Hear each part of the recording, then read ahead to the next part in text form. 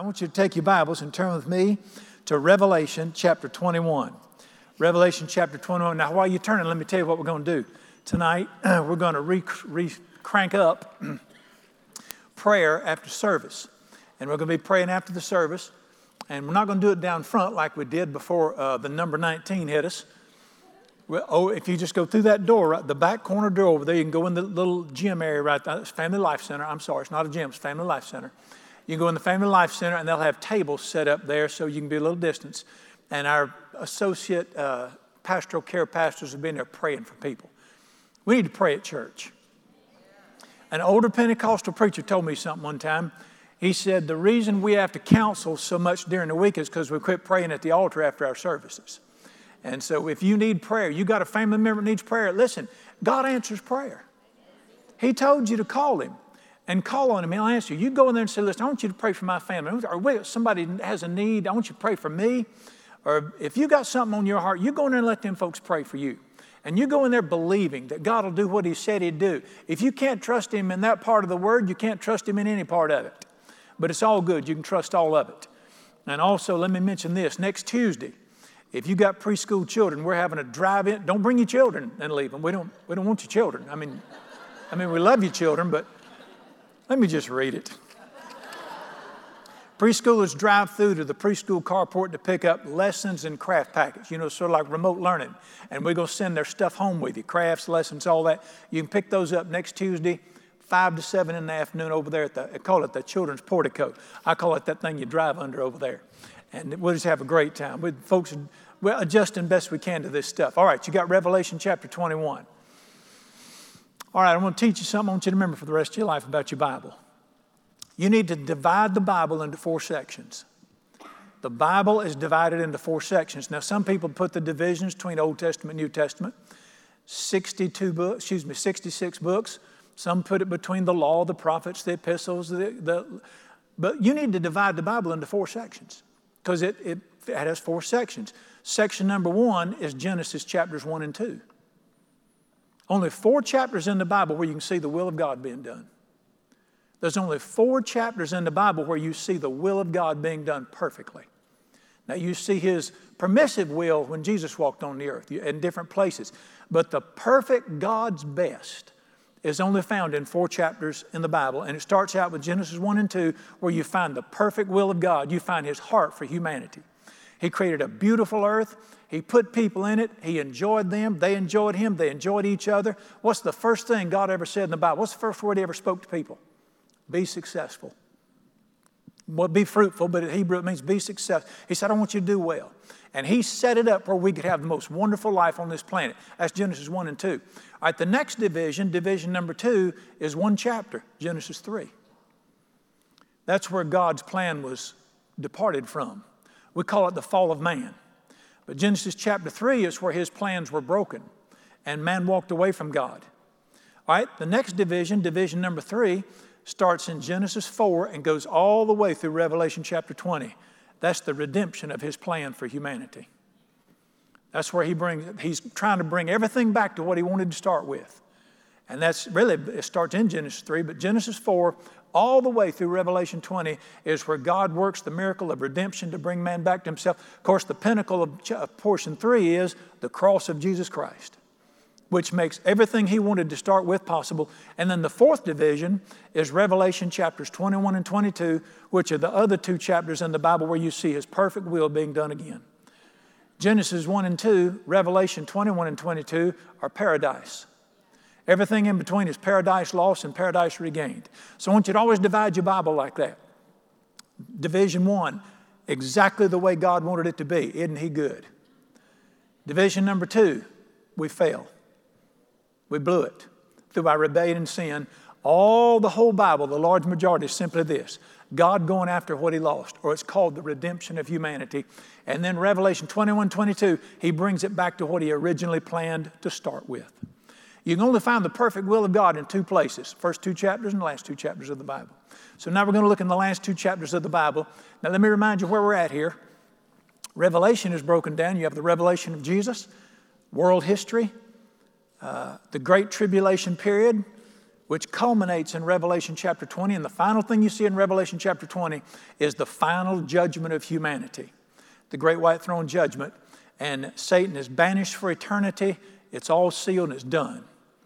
And then we break into a brand new day in Revelation 21. And Revelation 21 and 22 are where we see the description of the new earth, new heaven and the new earth. And by the way, let me tell you what this is. This is sort of like getting on the internet and looking at your new house. It's sort of like, what's the best we got here? Get on the internet and look at where you're going to move to. If you're going to move to, I started to say Boston. Don't do that. If you're going to move to the beach, do that. If you're going to move to the beach, you'd get on the internet and see what it's going to look like. Well, that's what Revelation 21, 22 is. And it's a beautiful picture. Now, let me remind you of something here. Revelation 1 says these things are signified, or they're in apocalyptic language. So it's not all literal. It's a picture to paint the beauty of it. Let's glance through here a little bit. I want you to see something. Revelation 21. Now I saw a new heaven and a new earth, for the first heaven and the first earth did what? This earth you're standing on is going to pass away. It's going to pass away one day. This earth was not designed to last forever. A lot of people are concerned about global warming these days. That's in 2 Peter 2 where it said, I saw the first earth and the works in it were burned up. That's global warming. And the Bible said this earth's going to come to an end and all the works in it. The only two things coming out of this earth are people and the Word of God. It's the only things that are going to last through this thing. And but now remember, this is the book of Revelation. And what's he see in the first verse of chapter 21? I see a new earth. Now listen, this crazy thing, we got to go back to the book and stick with the Bible.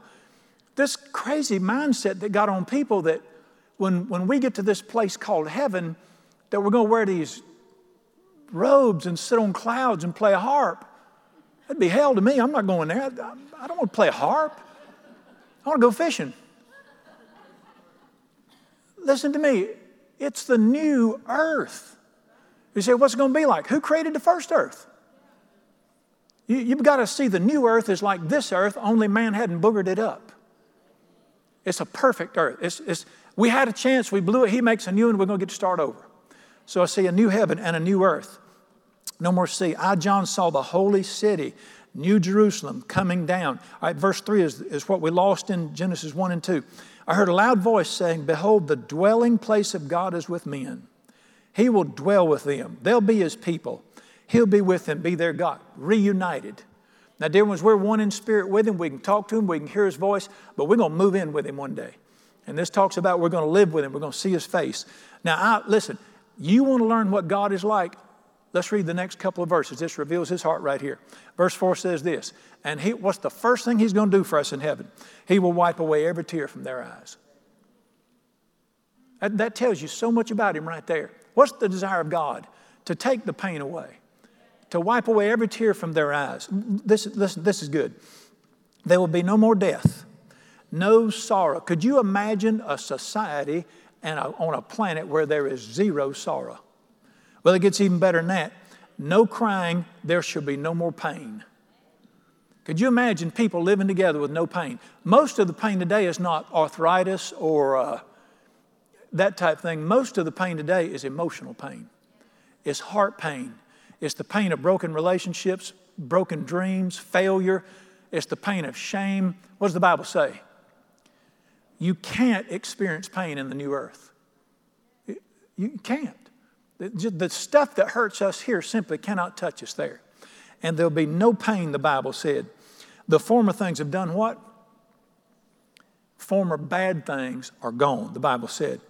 And behold, he who sits on the throne, he sat on the throne, said, by the way, you know what it means to sit on the throne, don't you?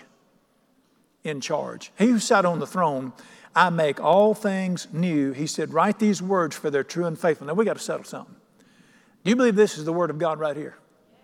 That the greatest question you'll ever settle in your life is this the authoritative word of the God who created the universe? And once you've settled that, all the issues of your life are settled. Now, if you're still shaky on whether the Bible is God speaking, you're in trouble. You got to settle this thing. He said, write this down. These words are faithful and true. I don't understand it all, but I believe it's straight from him to me to show me pictures of things. And I have stacked my entire life that this is God speaking in the earth.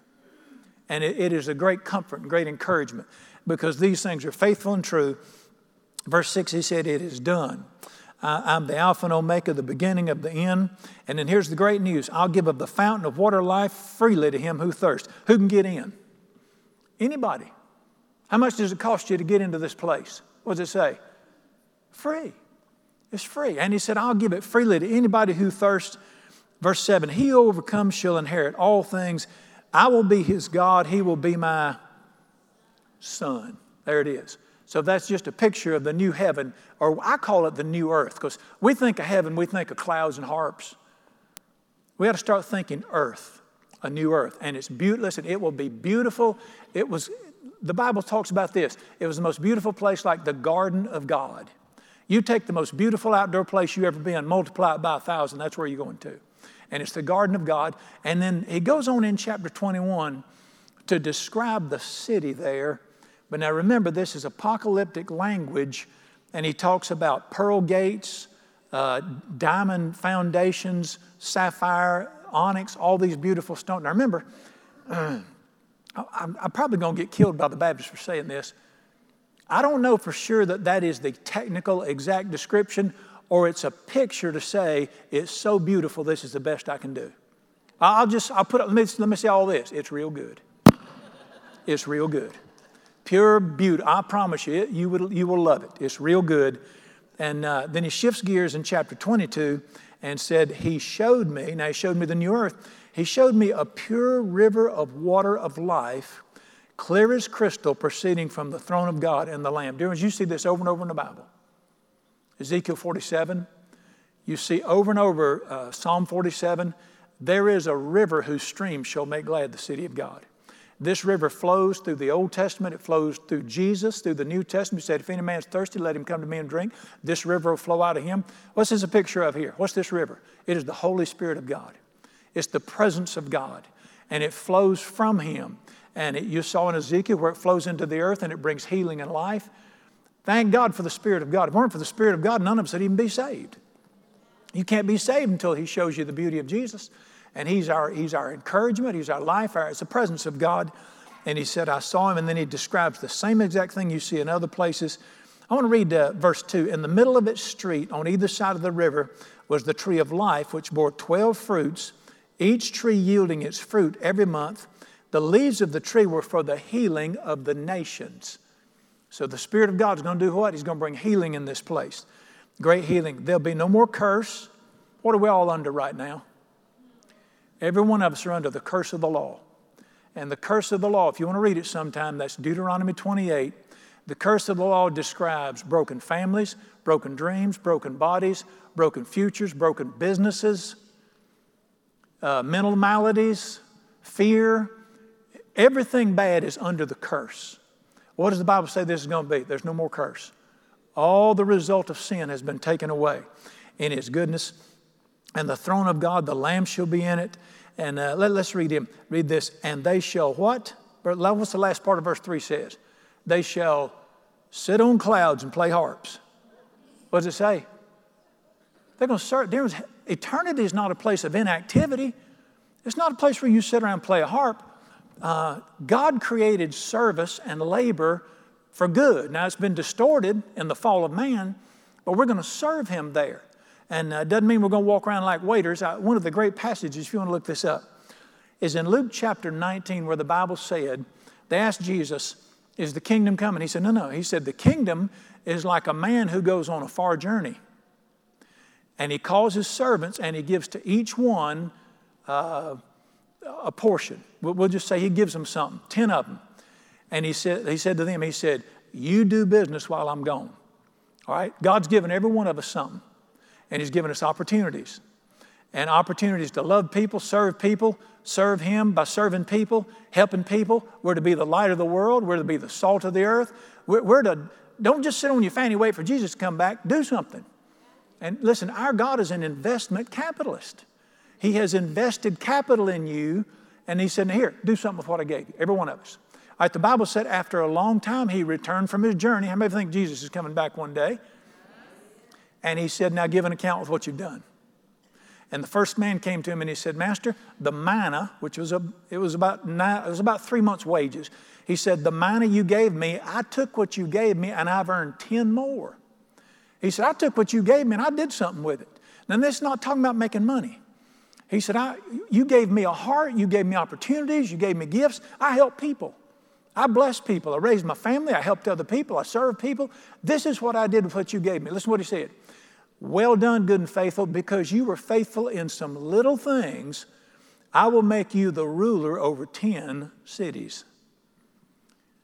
Where? Where are we going to rule over 10? Well, you're not going to sit, you can't rule 10 cities sitting on a cloud playing a harp. So that tells me right there that with whatever I do with in this life, what I do with what he gave me, it will determine what I do for eternity. Now, we read in Revelation 22, verse 3, that we're going to serve him there. What does it mean to rule over? Now, I don't want to rule 10 cities. I have trouble enough ruling one church. I want to either farm or be a commercial fisherman in heaven. I put my request in for one of them two things. Preferably the fishing. But here, what's the revelation? What's the message? You're not going to sit on no cloud. There's activity in heaven. And you're going to have responsibility. You're going to manage things for eternity. You're going to have a body in heaven. It's going to look like this body. I mean, not this body.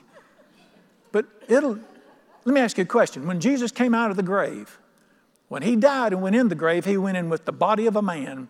When he came out with his resurrected body. Don't you remember he walked through walls with it? And he had a resurrected body. And that, Philippians 2 says, we will have a body like unto the Lord's body. We're going to have a resurrected body that's eternal. You're going to see that in a minute. And you say, well, we're going to eat. Well, did Jesus eat in that resurrected body? Do you remember when he came to where the disciples were? What's the first thing he said? Well, he said, peace. And he said, do you have anything to eat? And they gave him fish and a honeycomb, and he ate it. You're going to eat in your resurrected body. And we just got this thing about this fuzzy white place playing fuzzy, spooky funeral home music and a bunch of fat little angels sitting on clouds. I'm not going there. It's a new earth where we have responsibilities and we labor, but it's not sweaty your brow labor. That was the curse. All right, you got it? So the Bible teaches that we will serve him there. Of course, be by serving other people. Verse 4, they will see his face. And of course, he promises these words are true. And so this is the description. Now, I want you to look at something with me. And we're in trouble in this nation over this issue right now. What's the last thing the Bible says? Look at me in verse 18. I testify to everyone who hears the words of the prophecy of this book. If anybody adds to these things, God will add to him the plagues that are written in this book. Anybody takes away from the words of this book, of this prophecy, he will take away his part from the book of life and the holy city and the things which are written in this book. Don't mess with this book. What's the last thing the Bible says? Don't add to it. Don't take away from it. He's serious about this word right here. And we have gotten too intellectual in this generation, and we've started judging God and putting question marks over his word. You need to read it just like it's written. And you need to tell him, say, well, Brother Brian, I love Jesus, but there's some things in the Bible I don't like. You can't separate them. I want you to listen to this. Mark chapter 8, listen to this. He who was ashamed of me and my words, of him the Son of Man will be ashamed when he returns in the glory of his Father. You can't separate Jesus from his words. We got these weird Jesuses all over the nation today saying things that aren't in this book. Listen, say what this book says. You know why I like this right here? This becomes my confidence. This is my anchor. This is my hope. This is my steadfast surety. I don't want to be able to say, well, I think, maybe, I don't know. I don't want to hear that. You know what I want to hear? Thus saith the Lord. I want to hear with confidence, this is where we're going. This is the way. This is the truth. This is the life right here. And so we honor his word in that regard. And, let's read the last two verses. Verse 20, he who testifies to these things says, surely I am coming quickly. Amen. Even so, come Lord Jesus. What's our attitude to be? Come back. Come back. And then he promises the grace to be with you. All righty. So that's the promise of ahead. Now, let me tell you what we're going to talk about. One thing now for a little bit tonight. We got to start changing the way we see life. We got to start thinking differently. The Bible said in Romans chapter 12, don't be like the people around you. Don't be conformed to this world. Be changed and transformed by the renewing of your mind. Why? So you can experience the best God has. I need to think different from people. Have you ever heard of a worldview? Well, let me tell you what a worldview is. It's the way you view the world. It's the way you think about life. It's what you believe about life itself and why we exist and why we're here. And it's even the way you think about how long life is. Well, listen, our culture that we live in has a very ungodly, unbiblical worldview. But we want a biblical worldview. In other words, we want to think eternally. I don't mean we want to think about eternity all the time, but we want to think eternally. And we want a new view of life. And I want to talk to you about that for just a second. Here's a natural man's perspective without a biblical worldview. Tell me what life is without a biblical worldview. Here it is, 82 years. You know why I picked that number? Because that's the average age a person lives in the United States right now. The average age is 82. You get 82 years on this planet. You know, if you're a woman, a little bit longer, man, a little bit less, which makes sense. But see, when we think of life, we think of what? When life, we think of what? 82 years. That's life right there. You know, I told somebody my daddy is 92. They said, well, he's old, isn't he? No, he's not old. Well, it depends on how long you're going to live. What does James chapter 4, verse 14 say? Your life is 3 seconds. Your life is like, let's look at it. Turn with me to James chapter 4. I want you to start thinking differently than you've been trained so you can have the hope of glory. James chapter 4, verse 14. It asks one of the great questions that we need to answer. James 4:14 says this. How many of you would agree with this? You do not know what will happen tomorrow. How many of you agree with that? Yeah, we're wondering about that, aren't we? Watch this question. What is your life? What is your life, dear ones?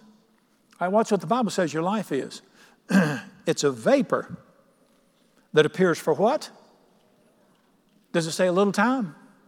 You think 82 years is a little time? 82 years seems like a long time to me. Well, the Bible said that the days of our lives are 70 years. If we're strong, 80. Now, if you're 85, relax. You can go further than that. But I want you to look at what the Bible says. Your life is literally, how long is a vapor? 3 seconds. He said, when you understand eternity, that's your life right there. What is your life? 3 seconds. It's like a vapor. It's very short. And that's why we need to begin to think eternally and have an eternal perspective. Now, the natural man says, well, you know, life is about 80 years. And if you're 85, you're pretty old. You got 1 foot in the grave at 85 for some reason. That's not right thinking. Let me tell you what's in your heart. That might be your head. Let me tell you what's in your heart. Eternity is in your heart. Let's look at the great promise of God. Turn with me to the book of Ecclesiastes if you can find it. You can find it. Find Psalms, go through Proverbs, and then after Proverbs you'll find Ecclesiastes. Ecclesiastes is a great book. I love to meditate on it. Ecclesiastes is the book of, could be subtitled, I learned the truth, but I learned it too late. It could be subtitled, I got to the top of my ladder and then found out it was leaned on the wrong wall. It's written by Solomon that way when he was an old fool. But boy, these are some of the greatest truths. Since we're in the neighborhood, I'm going to throw in some freebies here. Ecclesiastes 3:1, to everything there is a season. How many believe that? How many believe God put this planet on a season? How many believe that everything is in His season? To everything there's a season, a time for every purpose under heaven. We're not just floating through life. There's a purpose for everything going on here. All right, and then it talks about the times. Verse 11. I love this. He has made everything beautiful when? You give Him time. Let me tell you something. Don't worry about making yourself beautiful. You love Jesus, you follow Jesus, He'll make everything beautiful in its time. Now remember, we don't see time like, I'm fixing to show you something wild in a minute. We don't see time like He sees time. Because to Him, a day is as 1,000 years. 1,000 years is as a day. But He's going to make everything beautiful in His time. And watch this great promise right here. And He has put eternity in their hearts. Now, my head says 90 years is a long time, but what does my heart say? There's something called eternity. Nobody's captured it, I don't think, like Brooks and Dunn did. And they wrote one of the greatest songs, and it says this, you can't tell me it all ends with a slow ride in a hearse. This just can't be. This just can't be all there is. You know what that is? You know, the head says somebody falls over at 92 years old and they see him in a casket, but something down here says that can't be all there is. You cannot tell me that's all there is. Why? You see, the head says, well, you die. When you get old, you die. What does your heart say? There's an eternity out there.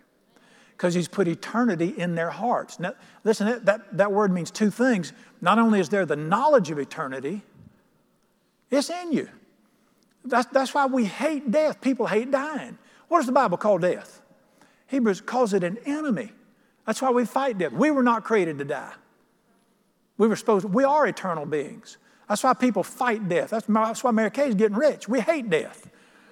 We hate the aging process because we weren't supposed to get old. You know there'll be no old people in heaven. Do you know that? There won't be. You say, I'll see Grandma in heaven. Well, you might not recognize her. Don't you understand the aging process came in Genesis 3 was part of the fall? See, us old people get excited about this. The aging process was part of the fall. Well, see, I make all things new. We will have a body like unto the Lord. If I fall over tonight, I'm not going to be 62 in glory. I'm going to be 28 in glory. For all of eternity, I'm going to be 28. This part down here is going to go back up here where it used to be.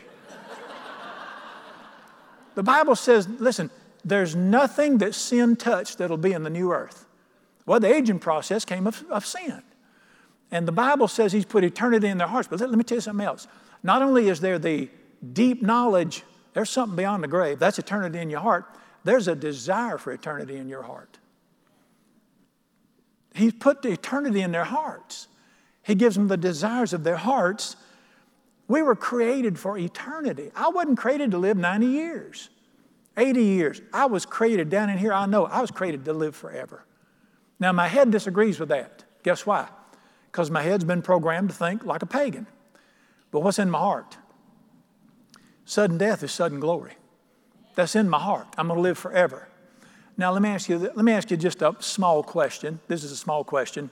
What is the purpose of creation? Let me say it this way. What's the meaning of life? One of the craziest things I've ever seen in my life. We're so smart today, but we're dumb. Educated idiots is what Romans chapter 1 calls it. Professing to be wise, they become fools. Listen to this. A graduate student working on his PhD wrote 200 letters to the world's greatest minds and thinkers several years back. And he asked them one question, what is the meaning of life? What would you write down? He said, what is the meaning of life? Not all of them answered back, but of those who wrote him back, 75% gave the same answer. Guess what it was? We don't know. If the world's greatest thinkers don't know what the meaning of life is, what are we going to do?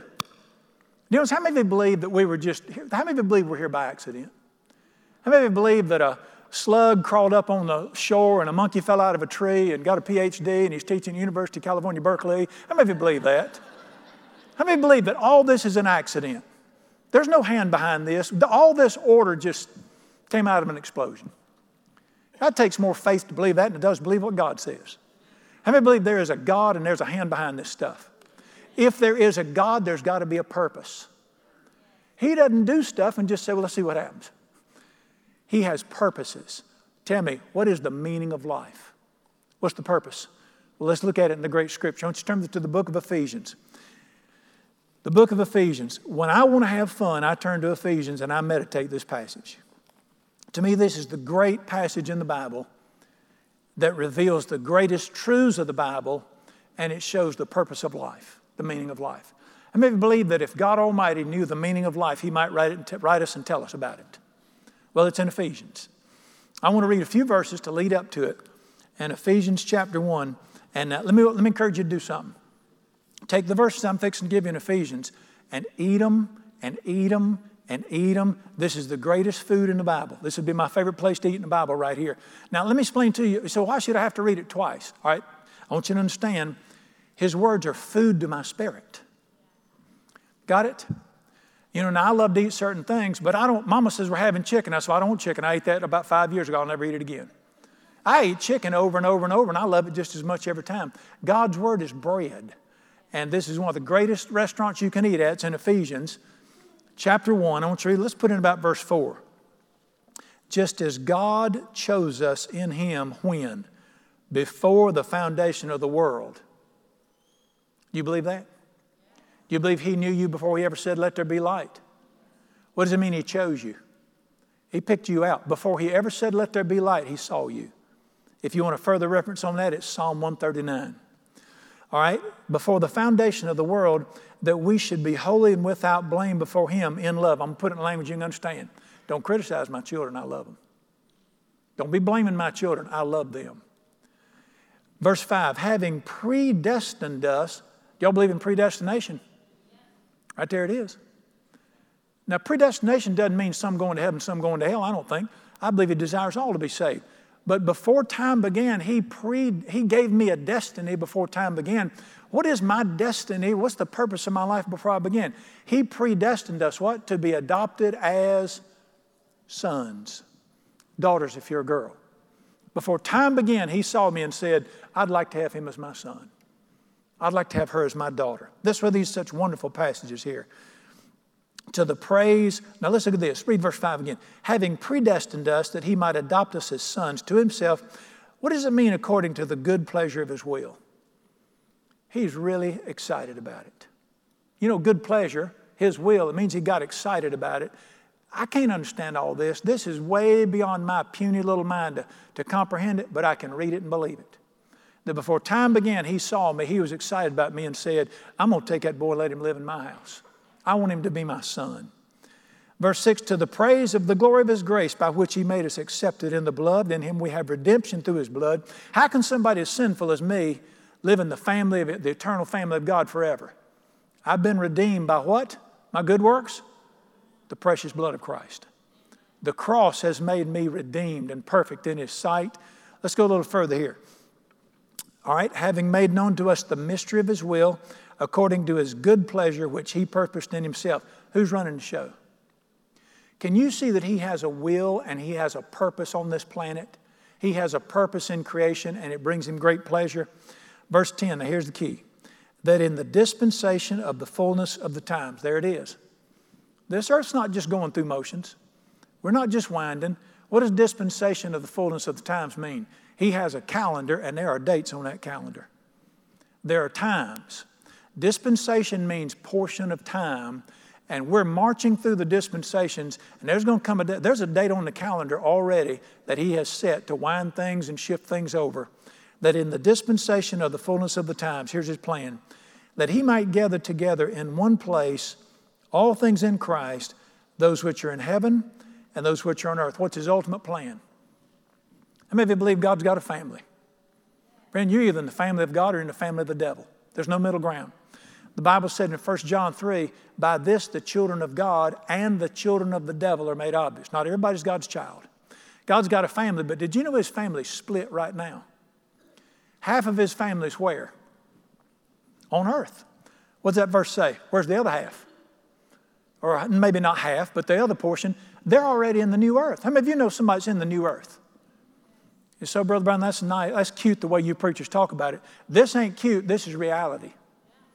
I'm going to show you this is reality. And I've got people that I love that are already on the new earth, but I'm still on the old earth. What did it say? Some are on the new earth, some are on the old earth. What's His ultimate plan? Read that verse again. To bring all those people together where? In one place. That's what, this is the purpose of creation.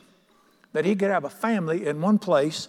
To reference this, look in Ephesians chapter 3 real quick. Let me show you a verse.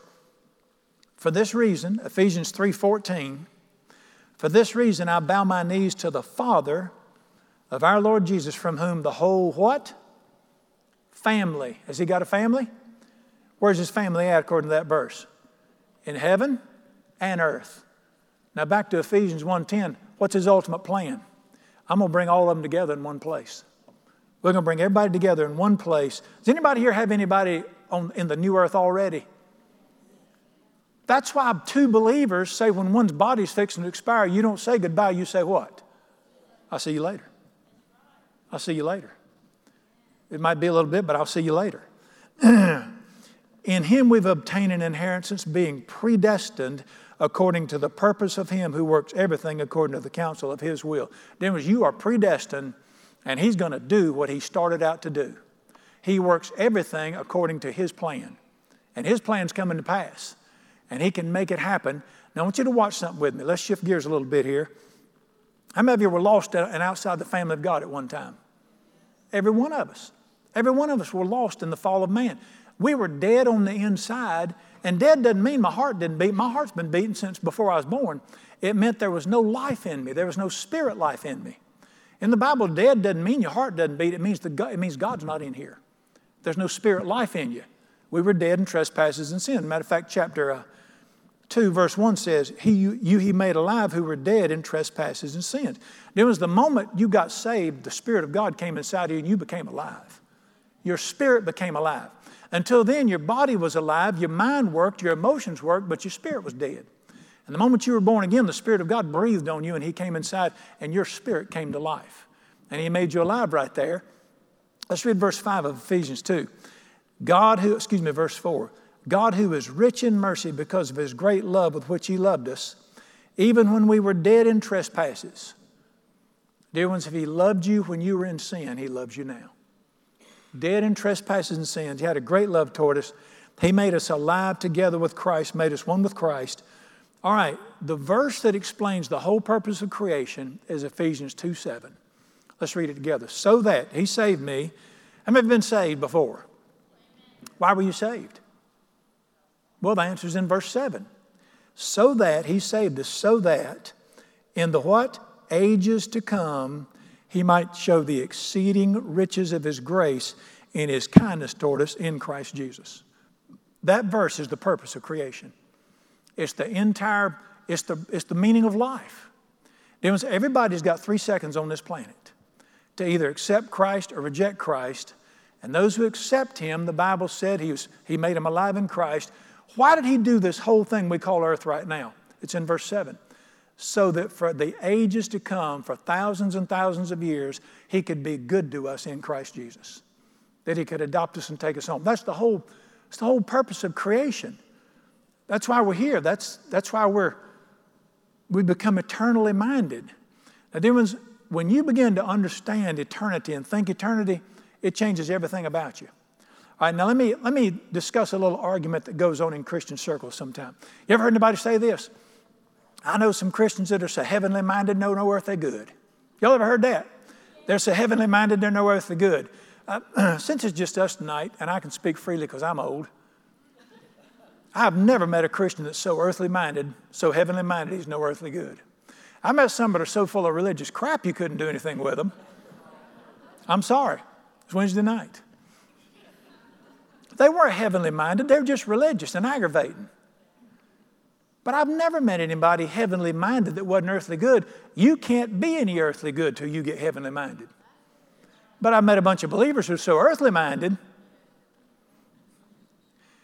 You say, well, I don't want to live for that pie in the sky and the sweet by and by. You listen to too many dumb sayings. You need to buy a Bible. Let me tell you what this book teaches right here. This is what this book teaches right here. I am eternally minded. I'm heavenly minded. But at the same time, I am still enjoying this is the day the Lord has made, and I'm going to rejoice and be glad in it. I love my life. I love every day of it. I'm going to squeeze everything I can out of it. I'm going to love people and sing His praises and hear His word and go fish and eat chicken sandwiches. And I'm going to love Mama, and we're going to carry on, and we're going to watch the sunset and have a grand time. But my mind is on eternity. That's the balance that the Bible speaks of, being eternally minded. And we need to look into the future. All right. I want to take, for just a second, I want to take you and show you what happens at the transition. You weren't created for this planet. You were created for that one. This is just a dress rehearsal. Let me tell you what this is. According to that, what we just read, this is the tryout. This is just a short tryout right here. You were created for the next planet. Let me show it to you in 2 Corinthians chapter 5. I love this passage right here. 2 Corinthians 5. Now, let me tell you one of the things we've got to quit doing if we have our minds renewed. We put too much stock in the human body. Now, I don't mean we shouldn't take care of it. You need to be a steward of your body and take care of it, make it last. You say, well, if I fall over, I'm going to glory. Listen to me. You need to finish your course with joy. And you got to take care of your body so you can get there. But we adore the human body. I mean, we think that we are the body. Your body is not that big a deal. It's not eternal. I don't want you to look at that with me in the scriptures. we got to learn to distinguish between the person and the body. See, we'll see a body and think, well, that's them. No, it's not. You're just looking at the bus. That's just the earth bus. Now, you need to change oil and put good gas in it, but that's just the earth bus.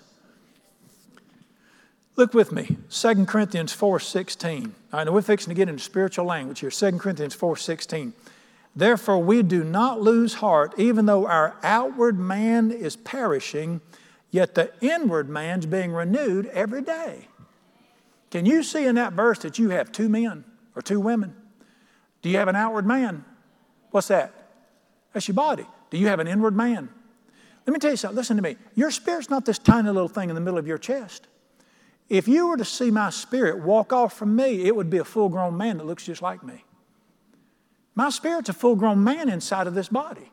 It's not some little thing right here. It's a man. I am a spirit man who is housed in a body. We think of ourselves as a body that has a heart. I am a spirit man, full grown. My spirit man's 6'2". I don't think he's as wide as I am. My spirit man is 6'2", but I have an outer man or a natural man that the Scripture speaks. I want you to see in that verse right there. We've got an outer man and we've got an inward man. Now, how many of you, your outward man is perishing? Well, let me say it this way. How many of you are 35 or older? Now, you need to keep your old bus in good shape as you can. But then, let me tell you, a physiologist will tell you this. Human body starts out as a baby. It goes up at about 26.7. It levels off. And it's at the peak till about 33 to 35. And then at about 35. This is just truth, dear ones. About 35. And, you don't see many 42-year-old running backs in the NFL. At about 35, the human body begins to pecker out a little bit. And what does the Bible say? Actually, the word is decaying. It begins to go downhill a little bit. It says perishing. Well, you make it to, I'm 62. I promise you I can't do now what I could at 26. And if I hang on a little bit longer, if I tarry, one of these days I'll be 92. And when I turned 55, somebody said, well, how do you like middle age? I said, how many 110-year-old people do you know? 55 is not middle-aged. 55 is pushing the fourth quarter, Doc. A man has 78 years. A woman's got 84 years in the United States right now. We're one of the shortest living countries there is. Got something to do with them golden arches. But here's the deal. The Bible says my outward man is perishing. It is. People are upset because you're growing older. You creak. Your outward man is perishing. What's happening to your inward man? He's not perishing. He's getting stronger every day. Your inward man's getting stronger every day.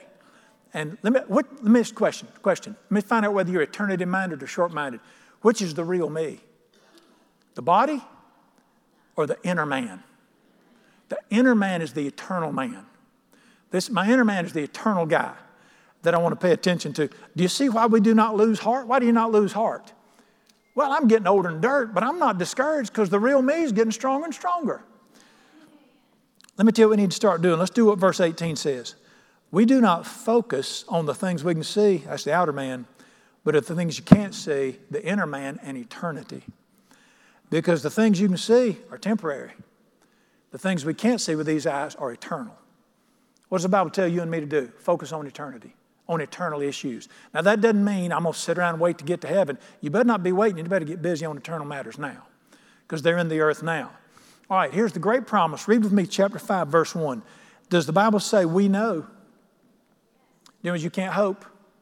You can't wish. You got to know this. We know that if our earthly house, this tent, is destroyed, how many of you think that should be changed? From if our earthly house is destroyed to when. We know that when our earthly house, this tent, is destroyed, we have a building from God. A house, not made with hands, eternal in the heavens. In this we groan, earnestly desiring to be clothed with our habitation, which is from heaven.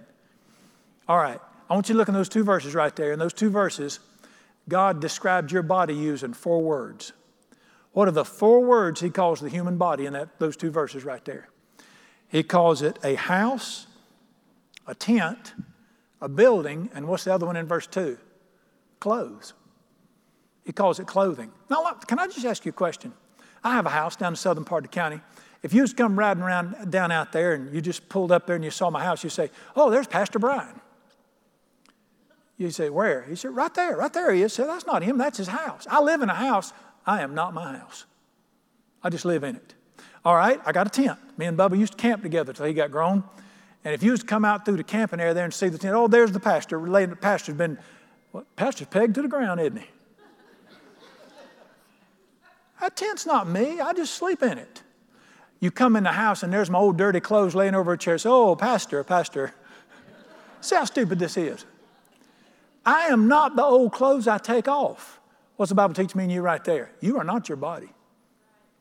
What does the Bible call your body? It calls it the tent you stay in, the house you live in, or the old clothes that you're going to take off one day. Then listen to here's an eternal perspective. What we call dying down here ain't a thing in the world more in verse 2 than just taking off some old wore out clothes and putting on some new nice clothes. That's all it is. That's all it is. This is what we call focusing on the eternal, not the temporary. You know, if somebody I love fell over and I went and got their old clothes out of the closets, well, there they are right there. No, they just throw them in the garbage. It's just clothes they wore. Then as now listen, we honor the body because God honors it. But you got to understand, this body wasn't made for eternity. My real man was made for eternity. I was made to live eternally. All right, what happens when this body falls over? What does it say? Let's read it again. We know if this earthly house, this tent is destroyed, which it will be, mine's being destroyed slowly now, we have a house, a building from God, not made with hands, eternal in the heavens. There's another body waiting on me. And listen, it's my real body. It's the big one. It's the one I'm looking forward to. All right, now you want to see something crazy? Verse 3. If indeed having been clothed, we shall not be found naked. What does the Bible call my spirit without a body? Naked. Just like if I took my clothes off, I'd be naked. You take my body off, but who is the we? Who's the me? It's not my body, it's my spirit. Now let me tell you what the inner man is. It's my emotions, my will, my heart, and my personality, or the soul and the spirit. That's me. How many of you got a personality? That's going to live forever. Some woman just said, do you mean he's going to have this personality for all of eternity? It will be perfected when he sees Jesus. But then listen to me. I'm going to have the same personality in heaven that I've got here, in eternity that I've got here. I'm going to have the same mind, but it's going to be perfected. I'm going to have the same emotions, but they will be like God's and they won't be crazy. But this is what I'm fixing to say. I will have the same exact heart for all of eternity that I have right now. My heart is already perfect. Romans chapter 7, verse 22, I delight in the law of God in my inner man. My heart is already perfectly tuned to God. That's why anytime I make a decision contrary to God's truth, my heart bothers me because my heart's already perfected. But my mind will be perfected when the real me is my personality. It's my spirit, it's my soul, it's my emotions, it's the thinking. That's going to live forever. The only thing I'm going to lay down is this bus. This body's going in the ground one day. From earth it came, to earth it goes. But I'm going to have a brand new body that's eternal in the heavenlies. And how many of you, if you could choose, would go on right now? I can give me time. You don't have to. I'm just suggesting. Let me show you what would happen if you knew the truth. Verse 4. We who are in this tent, the temporary tent, groan, being burdened, not because we want to die or be unclothed, but we want to be further clothed. We want mortality to be swallowed up by life. If you knew the truth from this word and you could see reality, what does groan mean? Somebody says to me, I've heard people say, well, how's work? Oh, it's terrible, but I get to go on vacation. We're going to the beach next week and I can't wait. You know what they're doing? They're groaning to get out of work and get to the beach. If you knew the truth, you would groan in this body saying, I want the next one. I don't care how great your life is. If you knew it, you would groan saying, I don't want to die. Guess why I don't want to die? It's not in my heart. Eternity is in my heart. Matter of fact, I am not going to die. And so that's real cute how you preachers say that. That is reality. He who believeth in me shall never die. You say, well, what's that I saw in that casket? That was just the leftovers. That's just the bus. That was just the old body that I had worn out down here. It's like getting new tires. Close. And the old Baptist church had a deacon named Brother Pease. And Brother Pease got old and he fell over, buried him in the graveyard out there. His wife had written on his tombstone, this ain't Pease, this is just the pod. Pease shelled out and went to God. That's the truth right there. Because that's cute. That's the Bible. That is exactly the truth. Now listen to me. You say, do you think this stuff is real? Go back and read the first two words. We know. We know if this body is destroyed, I have got one in the heavenlies, not made with hands. I'm not going to be naked. People, I've heard preachers talk about we just float around like globs. I will have a new body. You will have a new body. All right, now I want you to look at one more verse with me here. He who created us for this very thing is God. Why were you created? You weren't created for this earth. You weren't created for this body. This is temporary. He who created us for this thing, that eternal body and that eternal place where everything is perfect, that's why you were created. You say, what's the meaning of life? To live in eternity with God. In a brand new body that is eternal like His, where there's what? No crying, no pain, no suffering, no garbage. He who created us for this very thing is God. And now listen to me. You say, how do you know that? I got a guarantee. He gave me a guarantee. And I know that I know that I know in my knower. You know, knowing in your knower, you can't know no better than that. You say, do you believe this stuff? I don't believe this stuff. I know this stuff. I have a guarantee. Watch it. Here's the guarantee. Verse 5. He who prepared us for this very thing is God, who has given us the Spirit as a what? Guarantee. When I sense the Spirit in my heart, that is God saying, I guarantee you, I will redeem the purchased possession. Ephesians talks about that. And that you belong to me and you've got a body prepared. The Spirit inside of me is God's guarantee that this is true. 100% guarantee. You say, explain it. I don't have to explain it. I have to believe it. You say, prove it. I can't prove it. I can believe it, though. This is by faith, and He's revealed it to us through His Spirit. And I'm looking forward to the new home. That verse 7, listen, we live by faith. We don't live by sight. The Spirit reveals it to us. All righty. Let me throw in one more here. We are confident, yes, well pleased, rather to be absent from the body and to be present with the Lord. If you knew the truth, you'd rather be there than here. You would much rather be there than here. Can I show you one more real quick? We got real quick. Turn quick. Listen quick. Philippians chapter 1. There's only one man who has been to heaven and came back. Who was that? Does anybody know? Paul the Apostle. 1 Corinthians chapter 12. I know a man who was caught up into the third heaven and heard inexpressible things. He's the only man who's ever been to heaven and came back. And he got the revelation of the gospel. That's why he wrote the New Testament. But I want you to look at what he said about this thing about deciding whether to go or whether to stay to the new earth. All right, here's 21. Here's the perfect balance. Philippians 1:21. To me to live is Christ and to die is gain. That's how we ought to live right there. If I live, God's going to bless the fire to me and I'm going to love people and have a great time. I'm going to live the life He's given. Tell me what dying is. It is what? Tragic. Oh, it's tragic. To die is tragic. Is that what it says?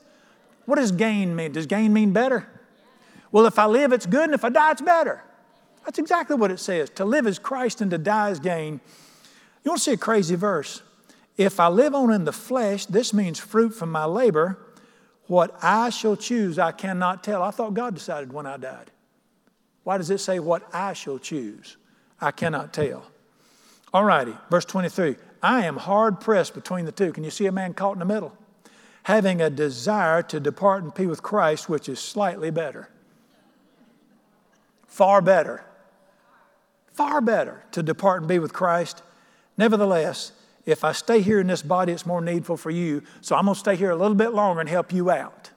Got it? What are you hearing that right there? That man had seen heaven. He wanted to get back so bad he couldn't stand it. If he were to pull back the corner of the new earth and let you look in, you'd spend the rest of your life wishing you could get there. Because to depart and be with Christ is far better. Let me quit by saying something about this. When we become eternally minded, everything in our lives changes. It just, when we see life like this, everything changes. Let me mention real quickly a couple of things that change when we begin to learn to think like this. Our values change. What's important to you changes. How many of you believe gold is important on this planet right now? How many believe money, the Bible calls money gold? How many think money is important to some people? You become eternally minded, it won't mean anything to you anymore. Now, we've all got to have it because we've got to pay our bills, but he promised he'd provide that. Let me give you a revelation about money. Here's the great revelation about money from the book of Revelation. In chapter 21, verse 21 of Revelation, let me just quote it to you. He's describing heaven. What are the streets in heaven paved with? What's the revelation? What you worship down there, we walk up on up here. It don't mean nothing to us up here. It's not that important to us. You got to have money to pay your bills, but money's not to be worshiped. That's not important anymore when you become eternity minded. Various things like that. Only the kingdom is. Listen, your priorities change. I want to quote one of the great verses, one of the great truths of Jesus, and I want you to apply this to your life right now. Jesus said in John 6:27, labor not for the meat that perishes, but for the meat that endures to eternal life. What are you living for that's temporary, and what are you living for that's eternal? Now listen, I'm on my grass, and I know that grass is going to be gone one day, that's temporary, but he also told me that a good steward takes care of what God gives him. I make my bed up every morning because I read a book called Make Your Bed. Plus, I'm married. I shave because we do things that are temporary, but I do not live for those temporary things. I live for things that are eternal. People. I live for people. I don't live to collect and to hoard and to have. I live for people. I'm not going to labor. How would you like to spend your whole life and then at the end watch the waves just wash it out to sea? And you wasted your life. No. Labor for the meat that doesn't perish, for eternity.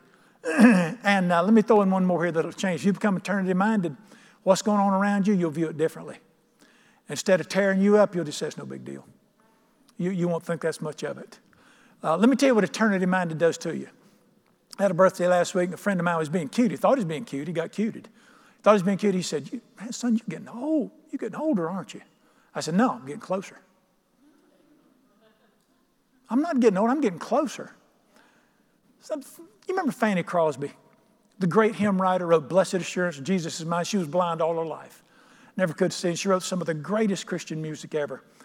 She's in a coma. She's 80-some years old. She's dying. Her sister's sitting up with her, sitting by the bedside, and they've been sitting with her for days. She's slipping in and out. And the doctor comes to visit there at the house, back when doctors made house calls. And she's in a coma. And her sister asked the doctor, said, do you think she could go soon? And the doctor, they didn't think, you got to be careful talking around people you think can't hear you. And the doctor said, it's probably going to be today. And when he said that, Fanny busted out and hollered, too good to be true. That's an eternal perspective. Oh, no, let it be. That's an eternal perspective. And I want you to have an eternal perspective. Let me say one more thing here. If you have the regular worldview, a temporary worldview, what's going on in your life right now? If you don't have an eternal worldview, what are you thinking these days? Uncertainty? You don't know what's going to happen? Futility? Is it worth it? Fear? Wondering about the future? That's a temporary worldview. What if you had an eternal worldview according to this word? Let me tell you where you are right now if you got an eternal worldview. Hope.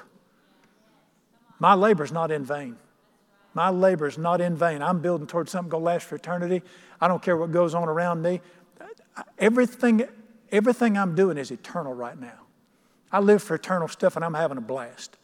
You say it's crazy out there. It's not crazy in His kingdom. His kingdom's going on the earth right now. Confidence.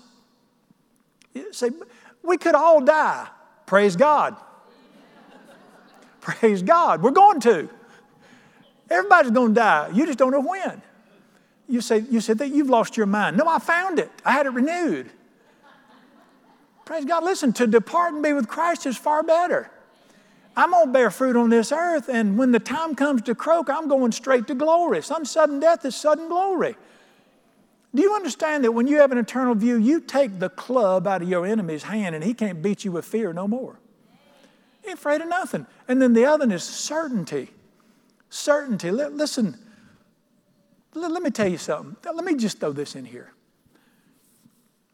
In America, we've gotten so cush and it's so comfortable, we've lost the eternal view because this life has gotten so good here. Well, it's being shaken a little bit now, isn't it? But I want you to think about something. Listen to most of our music, most of our preaching. What's our preaching these days? 7 keys to a better balanced checkbook. How to be comfortable right now. That's how we live. This world is not my home. Go back to the slave days. I don't know if you knew this or not, but slaves were some of the greatest Christians that ever lived. They had a faith in God that very few people have if you study slavery. I'm talking about the slaves that came to America. They loved God passionately, but they didn't have anything on this earth. They lived terrible lives, labored, no possessions. They were treated terribly. Christianity didn't make them rich and comfortable. They suffered. And if you ever listen to their songs, guess what every one of them was about? Swing low, sweet chariot, coming for to carry me home. They sang songs like, this world is not my home, I'm just a passing through. My treasures are laid up somewhere beyond the blue. They had such a faith in God and such an eternal view because they weren't cush in this life. Well, praise God, it's just us, I'm going to say it. I sort of like what's going on the earth right now.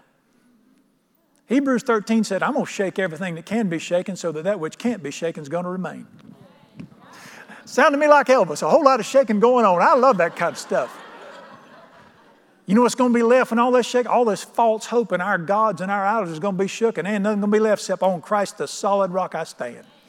And that's going to be our hope for all of eternity. An eternal perspective will get you off that stuff. And you realize this world is not my home. Let me tell you the good news. You say, Brother Brown, it's terrible out there. Well, turn off the news and open up the good news. Listen, turn off channel 8 and turn to channel 14. Read channel 14. Here it is. Let not your heart be troubled. Believe in God.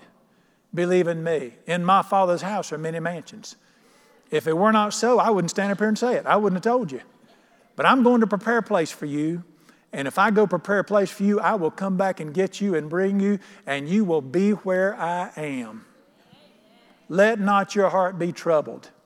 And I'm just thinking, I'm standing, that's why I live close to the train station. Coming forward to carry me home. This is called an eternal mindset and perspective. You start thinking you're responsible to be so happy when everybody else is so upset. I got a better idea. If I'm rubbing the cat wrong, turn the cat around. Don't you think that'd be better? Instead of me coming over and crying with you, why don't you come here and celebrate with me? Amen, that's what I think. Praise God, get an eternal perspective and get off of it. Well, I've been going too long now. Well, I don't know if I've gone too long. Listen, a day's like 1,000 years, and 1,000 years is like a day. Let's just keep on going. What do you reckon? Praise God. Lord Jesus, I just love you and praise you and thank you. Your word is so good. Your word is so clear, so clear. We were not created for this planet. This is a holding tank, testing ground. We were created for eternity, where we shall see his face, a new body likened to the body of Jesus, where everything will be perfect. We're going back to the garden of Genesis 1 and 2 one day. I thank you and praise you that when we blew it the first time, you didn't give up. You came a-running. You chased us. And I thank you that you make all things new. I pray for every person in this room. I don't know what they got going on in their lives or what they're living for or what they're doing. But I pray in Jesus' name that we will begin to labor for the meat that does not perish but lasts unto eternity. And Lord Jesus, I don't want to walk around like some goofball weirdo with my head in the cloud. I want to love this earth and love you and love people and take care of people and be active and enjoy what you gave me, but my eye will always be on the sky. Thank you that Jesus is coming back one day and he is our everything. I praise you and thank you for the hope and the peace and the confidence that come from having an eternal biblical worldview. I bless you and praise you for your goodness. And Lord Jesus, remind them, change from channel 8 to channel 14. I think it'd do them a whole lot better. In the blessed name of Jesus we pray. Amen.